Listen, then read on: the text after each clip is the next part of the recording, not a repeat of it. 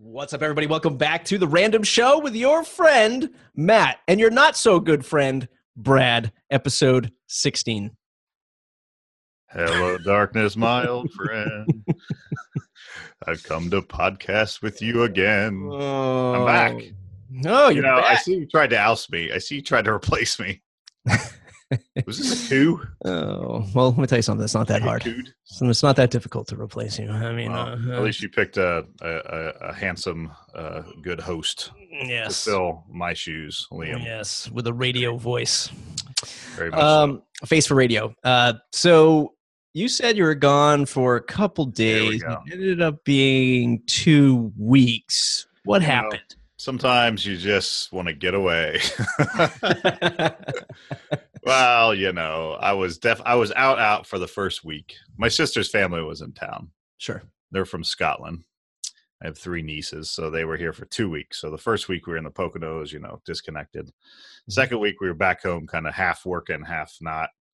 But at the end of the day, I only get to see my nieces once a year if I'm lucky. So I definitely opted for more time off where I could, just to kind of enjoy that time. So it was a fun 2 weeks. Had a lot of fun. They flew back Sunday, so now we're get back to the normal routine. And I was thinking about, I'm very much. I expect you're this way too, but I'm very much a routine guy. Like, I love a good routine. You know what I mean? Yeah. Like, I love Mondays, I do this, and Tuesdays I do this, and I go to the gym at 5:00 every Monday, or you know what I mean? Like, I'm very structured, and that keeps me happy. Mm-hmm. So even though I like time off and I like vacation, after about a week or so, I start to get a little, I don't know, I start to get a little off, and I'm getting anxious to get back into my routine. Yeah. You get like that? Are you a routine guy? Yeah, well, I mean, I used to be a routine guy, and then the kids came along, but we've been down that path before. So it's difficult to get so my wife has a random schedule. Not random. I mean, I know the month in advance, but it changes month to month. One day is, she could be working, the other day she's not, whatever. So it does make it a little bit more challenging. But yeah, I've been getting back to the gym, and it was difficult at first, but it feels good. And now I'm getting that itch again, where I need to go at least 2 days a week at this point. Now I'm trying to push it to 3, but I can feel it coming back. Yeah, I mean, and honestly, kids do well. Once they're past the infancy stage, getting into the toddler, they need structure and routine too. And It doesn't mean they're always, obviously, they're wild cards. Right. Gremlins, so they're not always going to follow it, but they need structure and routine. And I feel like, kids I've seen that don't have that are usually the ones that are out of control and, seem a little bit more wild. And the ones that do have it seem a little bit more, I don't know, they seem better maybe. Yeah. But it seems like, at least for my son, a routine is important. You go to bed at a certain time, you get up at a certain time, you go to school at a certain time, you eat at a certain time, that type of stuff. So, but I don't know. I like routine, so it's nice to be back back to the normal grind, back in my routine. Routine is also important in the game of golf. And I saw you get out there for a couple rounds. I mean, everyone was out watching Tiger, and nobody was watching me. How did that go? That was fun. I don't play golf often. I'm lucky if I'm out there a couple times a year. Yeah. I could play well enough to, at some point get the ball in the hole. Yeah. But, if I get a bogey, I'm really happy, that type of golf game. So obviously my brother-in-law was born and raised in Scotland, grew up at St. Andrews, went to school at St. Andrews. Mm-hmm. He's played golf his whole life. So he's pretty good and really loves it. So I wanted, took the opportunity. He brought his clubs. I'm like, let's play. So we actually got 3 games in. Wow. 3 rounds. In fact, the last round we were playing was during the Masters. So we're sitting there playing golf, and I got my phone streaming the Masters live in the cart. And he's like, this is absolutely amazing. We're playing golf, watching the Masters live while we play golf. He's like, this is insane. I was like, yeah, I love technology. So it was pretty cool. And it worked out. We finished our game, and Tiger had just a couple holes left. So we watched that at the clubhouse, saw him win the big Masters event there. So it was fun, but it's definitely got me wanting to get out more this year. I forgot how much I miss it. It's a lot of fun. Did your brother-in-law, is his first, not his first time playing in the US, I'd imagine. No, they've been married for years, and so Yeah, they come. Usually, what we do now is they come one year, we go the next. So they're usually in the States every other year, got it. and they'll come for a couple weeks during the girls' break in school. So Yeah, I was yeah, wondering he's played a lot. what he thought of the US courses versus sort of Well, the well, the courses I play are our interesting to public say the least. public $15 a round courses. Yeah, let's just say the greens on the last one were like a minefield. Yeah. And you gotta, it's not professional level It's still early. courses or anything, but you play. It's still fun. Yeah. So it was good to get off, get refreshed, disconnect for a bit. Should I tell you that I'm going to be out next week? Oh, Jesus. Actually, we'll make it work. We have our annual WDS camp, our company retreat next week. But I will find a nice little quiet space, and we will record next week while I'm there. I'm not going to do that to you again. I'm going to have to reach out to somebody at WDS and say, listen, let's get this guy on a punch card, punch the clock a little bit more often. I'm a busy guy. But man, there's a lot's been happening. A lot's been happening since there was a lot. I mean, there was a ton of stuff in the WordPress space that you conveniently pulled the ripcord on and exited the plane. That was good timing. Yeah. That was great timing. You didn't have to talk about I didn't hear about any of that. And I get back and I had a couple people, did you hear about this? Did you see those tweets? And I'm like, no, I didn't. It was great. I wasn't checking Twitter at all while I was gone. So no, I kind of had to catch up after the fact. I missed it in real time, but I'm not sad about that. Yeah. So, I mean, obviously seemingly the dust has settled on most of that stuff, though I presume it will come back up again at some point in the future when either there's another iteration of Jetpack and WooCommerce and upsells and advertisements, or if somebody else tries to accomplish the same thing. I'm sure we'll hear about this again. It's certainly not the last. Hey, but you know what I have to say about that? Play stupid games, win stupid prizes. Right. In having the a couple of weeks to sort of think about that whole situation, it's not to dig the whole thing back up again, but specifically about the hacks or the malicious code in those themes and those plugins. That's the kind of thing, when you look at the Jetpack team and their sort of blinders on the fact that they might be the only solution to experience WordPress. Like they don't even think about all of these other plugin developers and plugin solutions that are out there.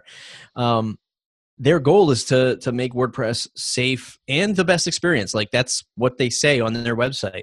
And when you see these things happen with like these rando third-party companies, it's like, well, yeah, this is why they're doing it, because they need to protect WordPress to a degree. And I get that part of it. It's just how it all rolled out, which is always how we talk about WordPress as of late. It's how it all rolled out, lack of communication, so on and so forth. And I saw a snippet from the tavern where the lead of WooCommerce, had mentioned, I'm just going to paraphrase here, like, oh, we've been talking about this forever in GitHub and this special branch. And it's just like, great. Like, I'm glad you're talking about it over there. Yeah.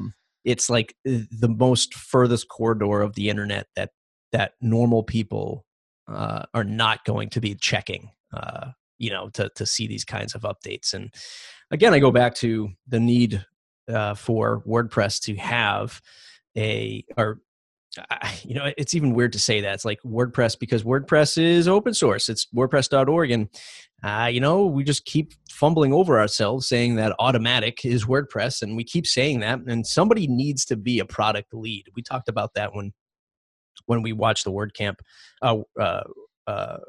US talks about Gutenberg. And it's just like, man, there needs to be somebody who's just talking about this more publicly, more consecutively, and talking it from a brand and product perspective, and not just developers, because this is what we get. Yeah, I mean, there's a lot of meat in what you just talked about, so there's a lot of stuff there to unpack. But yeah, I mean, at the end of the day, anytime a product, a plugin, or whatever is used by millions of users, it's going to be a lot of scrutiny around it, right? A lot more so than a plugin used by tens of thousands, even though it sounds like a lot in the world of WordPress. It's not. That's kind of a drop in the bucket versus a Jetpack or a Yoast SEO or something. So, and those, by and large, especially premium stuff like Yoast, they're not talked about really publicly other than what they want to release and tell you, what's going to happen. And Jetpack, even though it's free, it's the premium arm, of Automatic into WordPress.org. So yes, it's a free plugin, but it's freemium, right? In a sense, it's free until you want to enable certain services, right? Then you have to start paying. So, I think the challenge with open source in general always is around communication, right? It's like, oh, this was discussed here, or it was discussed there. It was, there's a big conversation that you missed or weren't a part of. I don't think you're ever gonna make everyone happy. No matter where you talk about something, no matter how transparent you are, there will always be people that just aren't involved, that just don't like the decision, right? And they don't want to be involved, but they still won't like the decisions that you make. So, I don't know. I mean, my stance on Jetpack is I'm not the biggest fan of it these days. I kind of tend to stay away from it. I think honestly, there's probably a number of companies out there running Jetpack that don't actually realize some of the things that it's doing, especially with their data. Larger companies, enterprise level even, that would probably be shocked to find out some of the things that Jetpack's doing, like copying all their content to their, to shadow sites, because they're using like related posts. Like, do they truly understand what they're doing by turning on certain features? I don't think people do. So I think it's great at the personal level. You have a blog, you want to use their free CDN, cool. But at a commercial level, I think you really have to have some open and deep conversations about what it is you're intending to do and the implications of using those features with Jetpack. So I don't know.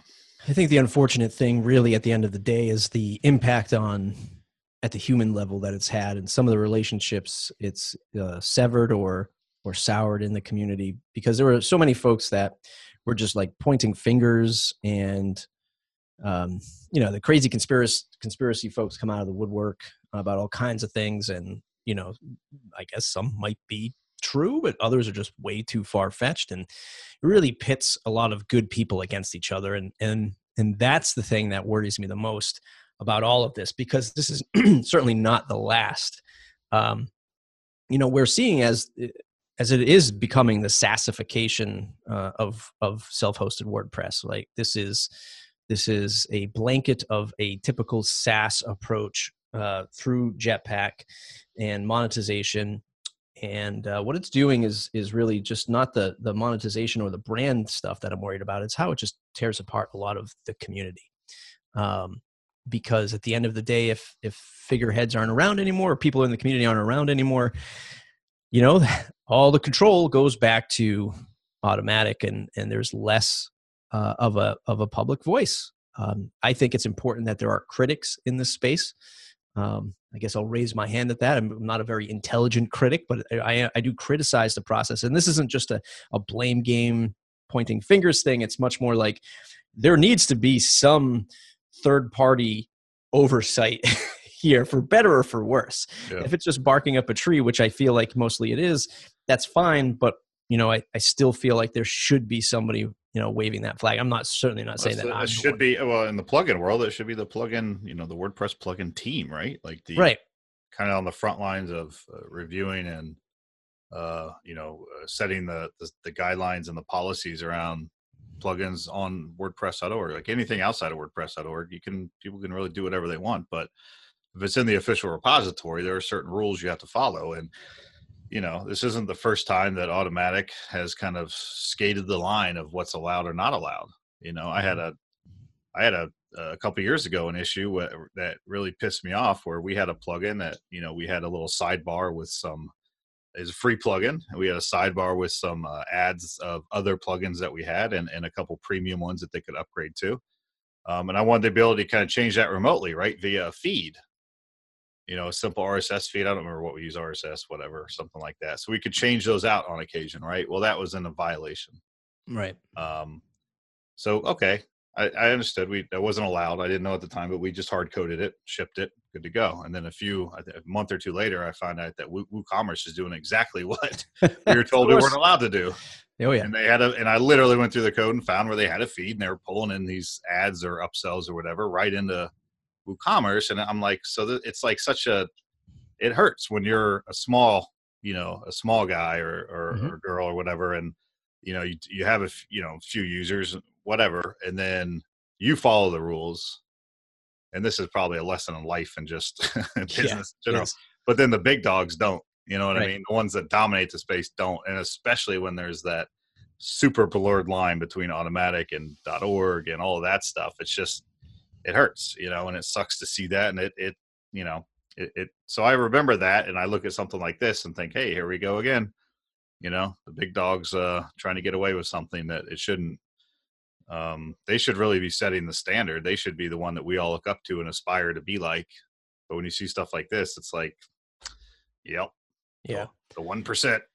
Yeah. I mean, it's, and this will be my final thought on this topic, but one of the things, again, just pontificating over this stuff for the last couple of weeks, I don't admire the position that Matt is in.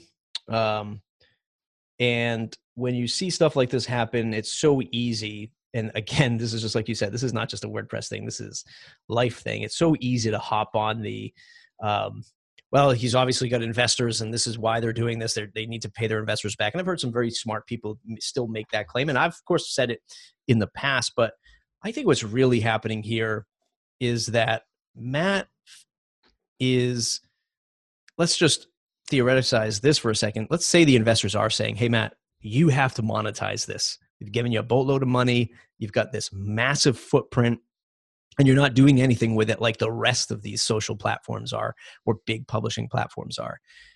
I think Jetpack is a way to outsmart the venture capitalists, right? Like this is Matt's way to say, you know what? I am going to keep WordPress pure in open source and untouched from, monetization and venture capital.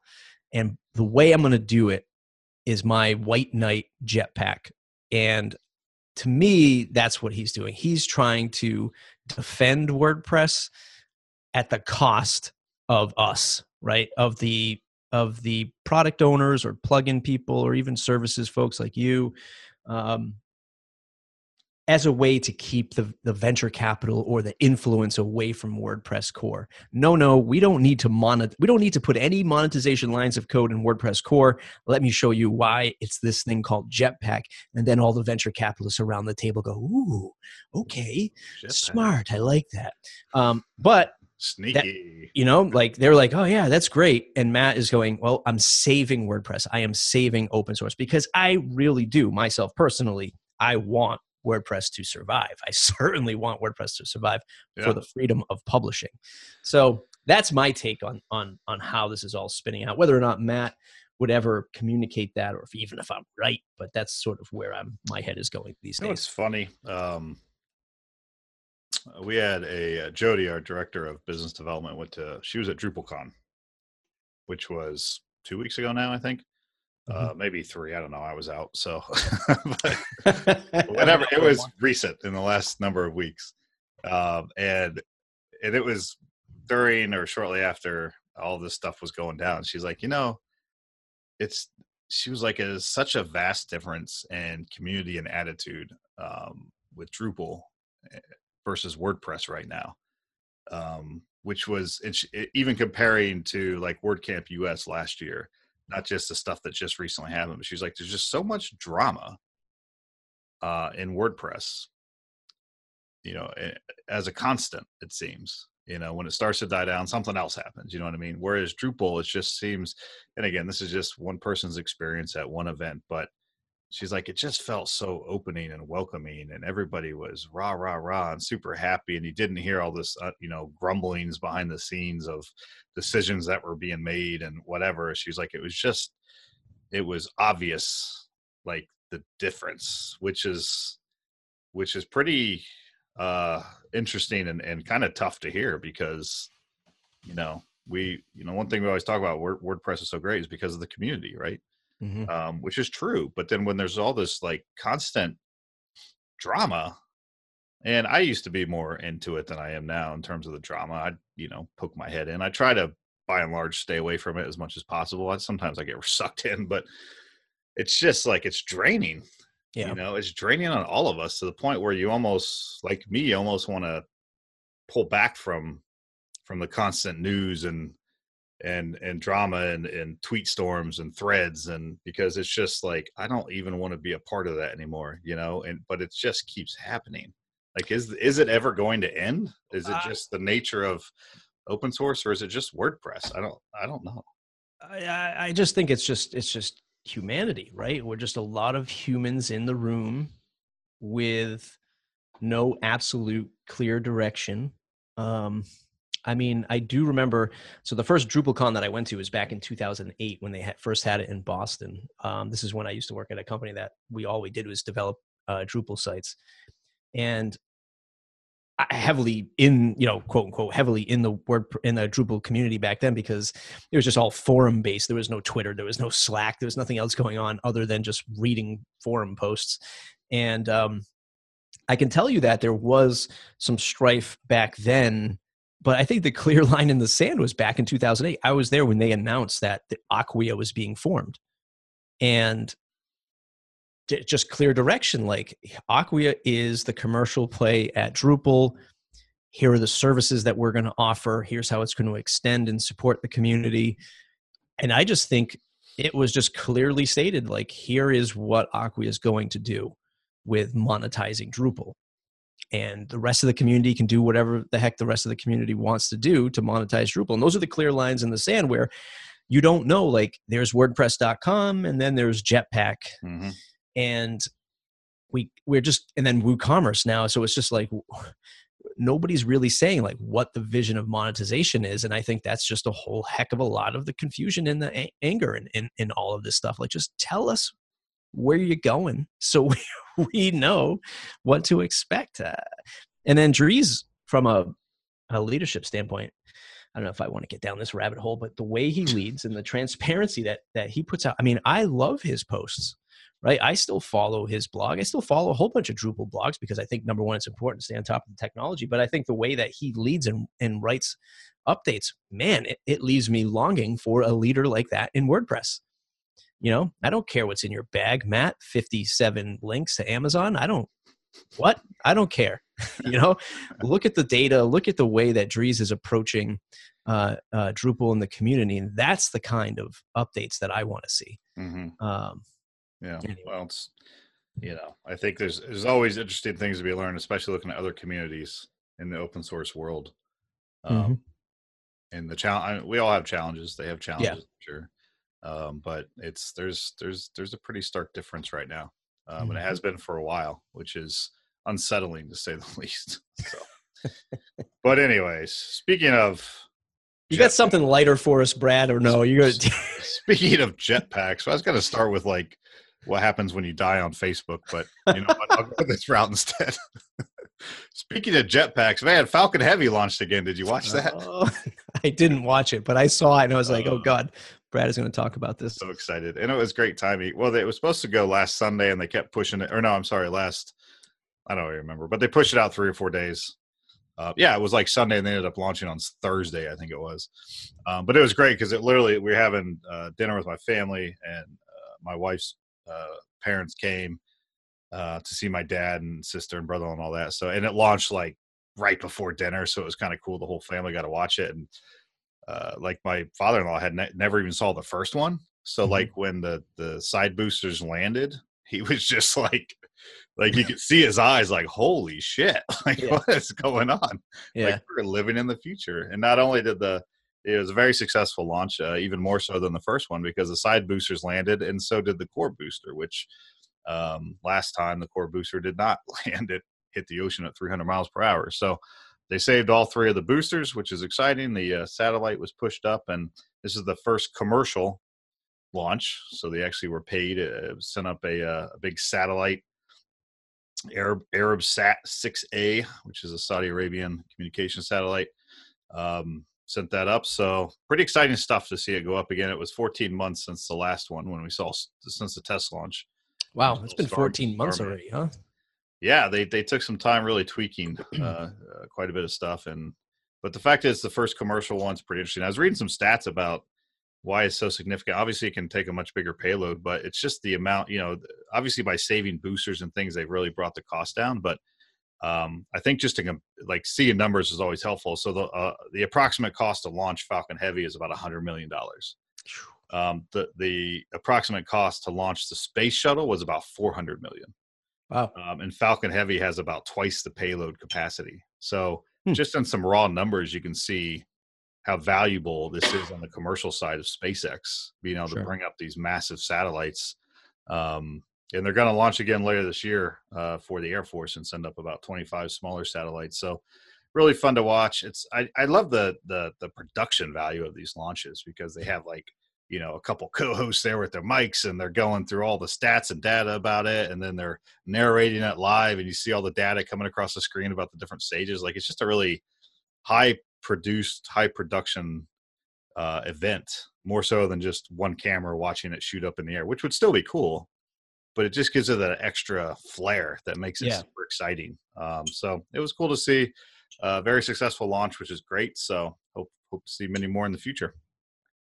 Yeah, I think that's the way that these companies have to do it, right? I mean, especially space. Space has always been a bit of a theater, right? Because I mean, I remember being in elementary school and they'd roll out the TVs and you'd all the big cart with the the big cart, the AV team would come in strapped on there, like you know, so it's always like a moment where you pause to see this phenomena. So and I think sorry, go ahead. I was just gonna say, in today's world of like just like content and live streaming, it's just like another way to enjoy it. And it feels like, if you think about that, because when we were watching the space launches, it was, you know, probably late 80s, 90s, at least for us. And then there's this kind of gap where that stopped, right? Where they've essentially the last 10, 15 years or so, they stopped, you know, the space shuttle was retired. They stopped. We were hitching rides with Russian rockets or whatever. We weren't sending up our own thing. So like this weird period where it was just like dormant. It wasn't even really talked about. And now it's like the excitement's coming back, like especially for the younger generation, like our kids. They're going to grow up remembering things like SpaceX and some of the other,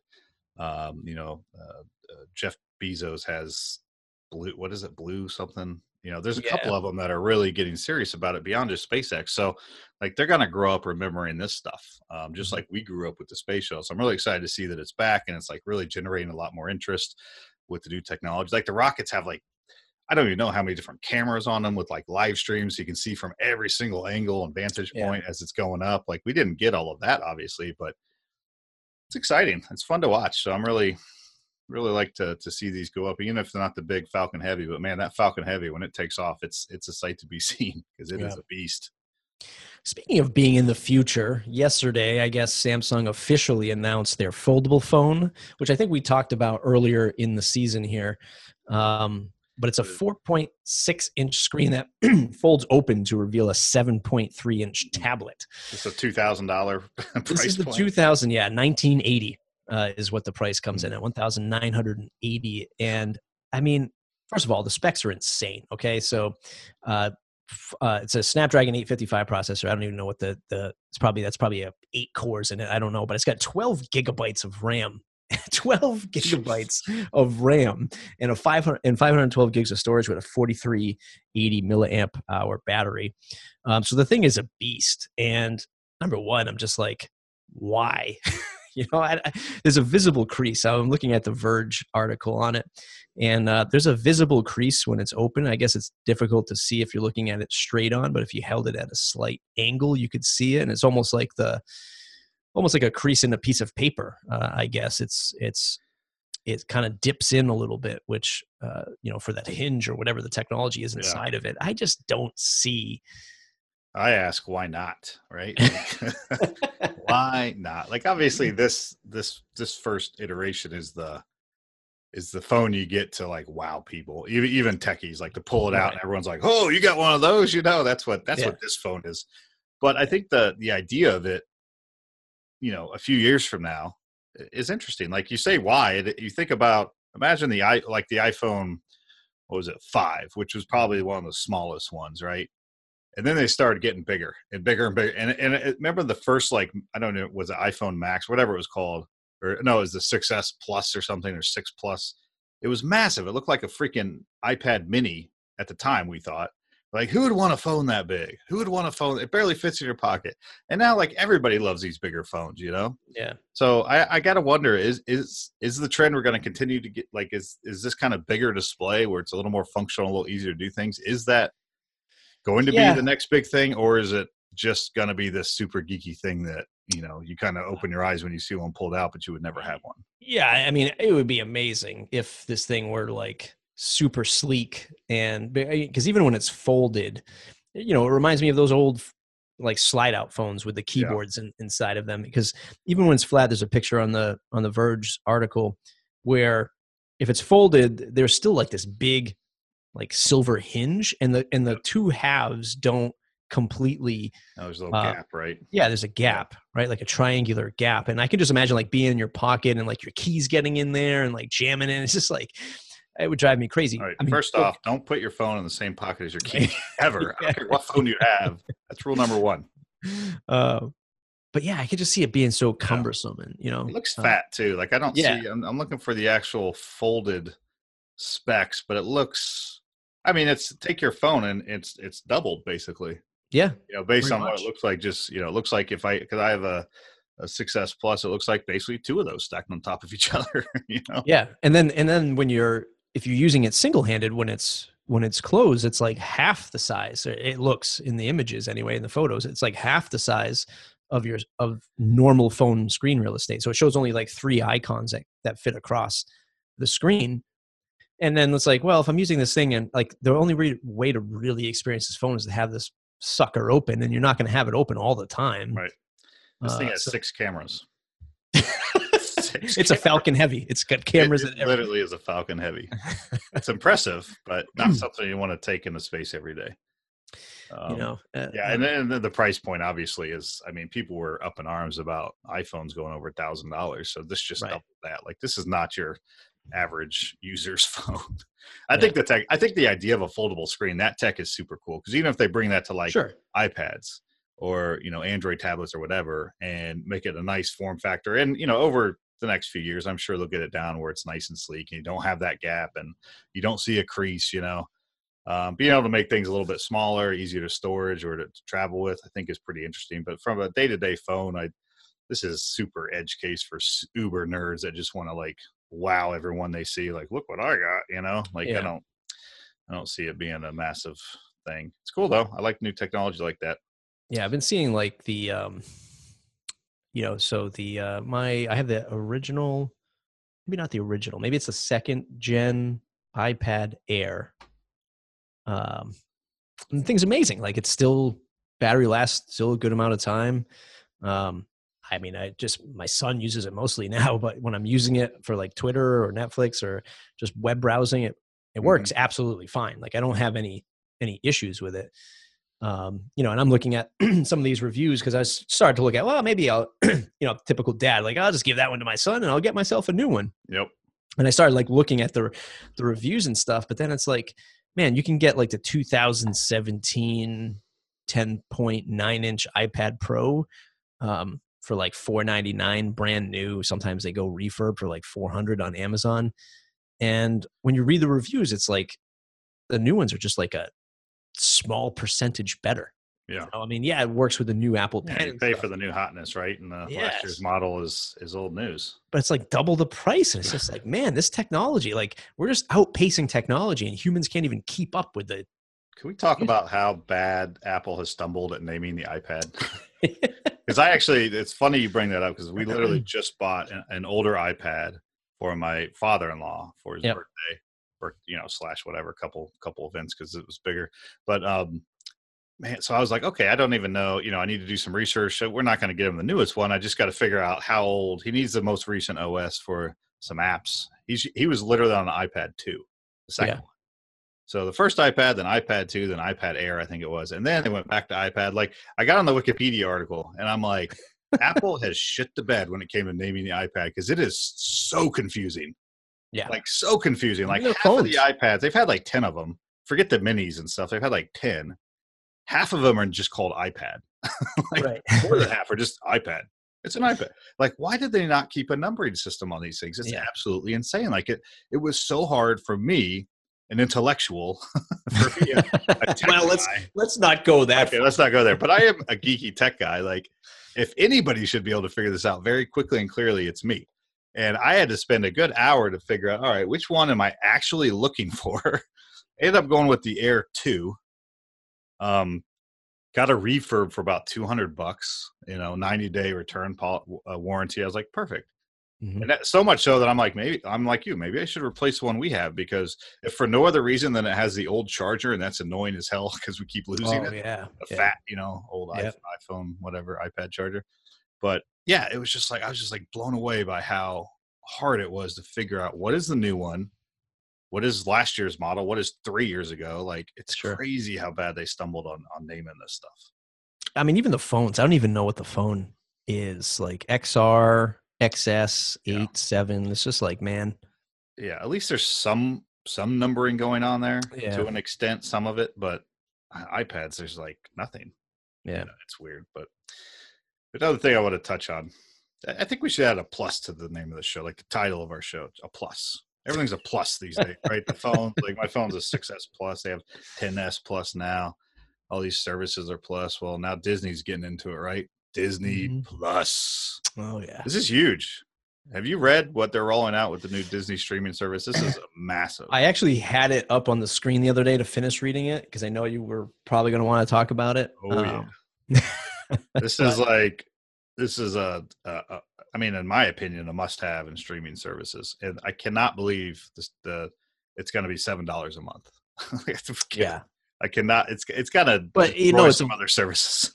It's only going to be $7 a month for a year, and then they're going to jack that bad boy up to. Once they hit their 60 billion whatever goal of users, and it'll easily be over $10. But hey, I'll pay $7 a month as long as they're going to offer it. But I mean, they are all in, and they are not coming in lightly. So in the first year, they're going to have 10 original films and 25 original series. It's three Avengers spinoffs, all these. Now that they own Fox, every season of Simpsons will be available on day one. Almost every Star Wars movie will be available until some of those licenses run out. Then they'll all be available. I mean, it's just, who can compete with this? Like, at the smaller scale, like, obviously this isn't going to kill Netflix, right? But this is going to be another Netflix that it's going to almost be a requirement, and whether you have little kids, like Disney's amazing because they have content for babies all the way up to 100 years old. Right. Everybody. And now that they also own, with the acquisition of Fox Media, they own 60% of Hulu, which is interesting too. So to see how those kind of work together. But man, it's exciting because just so much good content. I love this because competition is good. The more good content that's getting produced, good shows, good movies coming straight to streaming services, everyone's got to raise their game, including Netflix. They can't stand by just because they're number one. So I'm pretty excited about this. It comes out in November, November, which I'll sign up right away with a number of shows. It's wild. Yeah, I'm wondering what this has for an effect on, like you said, everybody raises their game, but I wonder if this actually helps. Because I think we talked about this in the past on the show. It's amazing how many companies have become full-on studios to produce content. Netflix, YouTube, Amazon, Apple, obviously now Disney. Well, Disney's always been in it, but now it'll be just even more like content creation. And I think the good thing is like actors and people in the field, one would hope that people are getting more work, right? And especially like the unsung heroes of movie and film creation, people behind the cameras and stuff like that. But I'm wondering from like the indie content creator, like people who are out there who are just like trying to make it big. Like the first thing I think of is like comedians who can effectively sell their own content if they wanted to, directly online. But I'm wondering if he did that a few times, didn't he? Yeah, he did that a few times. But I'm wondering if people just get burned out from like big brand content like Star Wars and Avengers. Like when they start doing all these spin-offs, like do people just get burned out and upset that it's just like it doesn't feel as nostalgic anymore? Yeah, there'd probably be some of that. I think you're seeing that in Star Wars already, right? They're already saying, "Oh, we're going to take a little break," which for them is probably like a year or something after the episode 9. I don't feel like you're getting that much with Marvel, although it's probably going to come at some point. But man, Marvel just whatever they put out just is like always really good, makes tons of money, and people just seem to eat it up. Yeah. And there's multiple new Marvel movies every single year, and a number of them are crossing $1 billion these days. Yeah. Yeah, I mean, there's definitely probably that worry, but with the number of properties and brands and stories that Disney owns now, especially with the Fox acquisition, like there's no shortage for keeping it fresh. Like they are doing like they own the Alien franchise now. They're doing like Alien some animated shows of some sort. Like there's just, the Simpsons, they could roll out another Simpsons movie. Like, Yeah. It's they nuts. could mix it up. I mean, there's so many different things they could do. It is yet to be seen because I think they're coming out with 3 different Avenger series spinoffs. There's a couple Star Wars series spinoffs that are coming out straight to the streaming service. So it's definitely a real possibility. But if they play their hand right, it shouldn't happen. Yeah. I think if anything else, though, it's going to force some of these other smaller streaming services to maybe reevaluate their pricing at the very least. I mean, CBS All Access, you get access to all their shows, but in terms of unique content, they have seven shows that are unique to that service. And it's the same price, $7 a month. Wow. Is it going to stay there when Disney comes out? Maybe. The DC streaming thing, which I think is insane, is $8 a month. Yeah. And they have like one show? Yeah, that's just for the people who are diehard, who just... Yeah. You get access to the comics and stuff, but it's like one, so I feel like it's going to force some of these, like CBS, I doubt it's going to be able to compete with Disney. Disney's putting $1 billion in new content in the first year. So, yeah. I don't know. There's a lot of streaming services. I think some of these are going to have to either merge or they're going to end up dying off because there's too many choices. You can't subscribe to 10 or 15 different things, or you're paying more than you were with cable, which is probably the reason you cut the cord or wanted to go that route anyways. Are you a Game of Thrones fan? I am. I watched it. Oh boy, we won't do any spoilers because the people who might be watching. Everybody dies. Everyone dies. Are you like hardcore fan, or you like? I would say I enjoy the show. I'm certainly not a hardcore fan. I have the hardest time remembering people's names in that show. Oh yeah, I mean, in general, I have a hard time remembering people's names, but in real life, I can't remember your name's Jeff, let alone it's Targaryen of the Dragon World or whatever. I would say I am a little bit more than, and I'm not a hardcore fan. Like I haven't read the books or anything like that, but certainly it is one of my favorite shows ever. The production value is insane. Like just the amount of effort and special effects, and I mean it's literally a movie every episode, and it really has been that way since the start. Yeah, I enjoyed it. If you haven't watched it yet, we won't talk about it today, but I enjoyed it. But I also enjoy, and I would say that there's one thing I will say. I would say that the ending of Barry, which is Bill Hader, comes on after I Game of Thrones. Previews for that show. First of all, the show is absolutely, it's hilarious, and there's action and there's drama, and it's like, it's going to win a ton of awards. I mean, it did last year, but it's going to win more this year. But the suspense in the end of that episode was greater than Game of Thrones, and the production is probably like a tiny percentage compared to. That's a new show, right? Was that this is the second season. This is the second season. Okay, it's the first I'd heard of it. So, well, I'm curious. Like, I want to see some numbers. Like, how many people joined HBO? Like myself, I signed up Sunday night, through Hulu just to watch. My brother. I know my brother did. It had to be a lot of people, and that there's a number of shows, and I've been planning this for about a year. I'm like, okay, we're gonna like Game of Thrones for whatever reason is one of those shows everybody has to talk about the next day.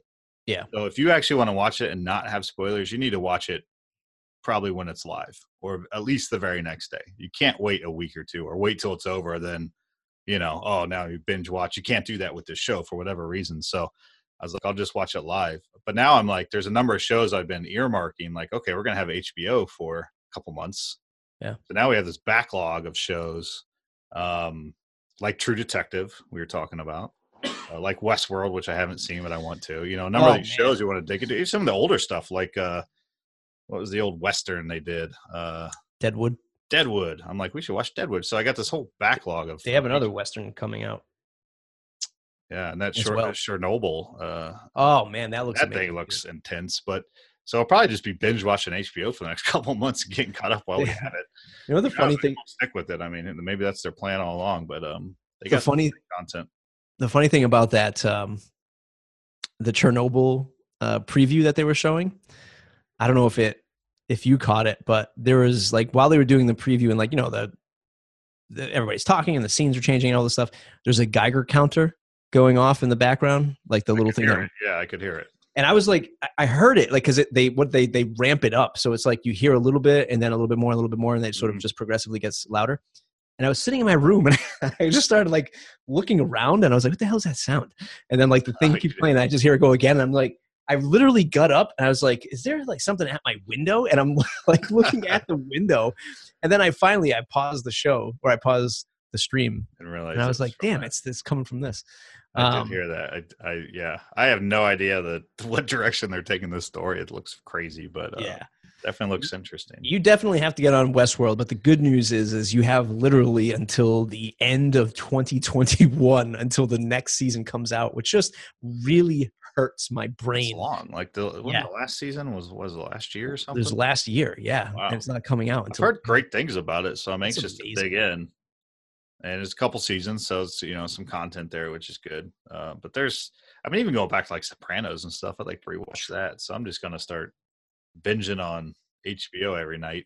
Yeah.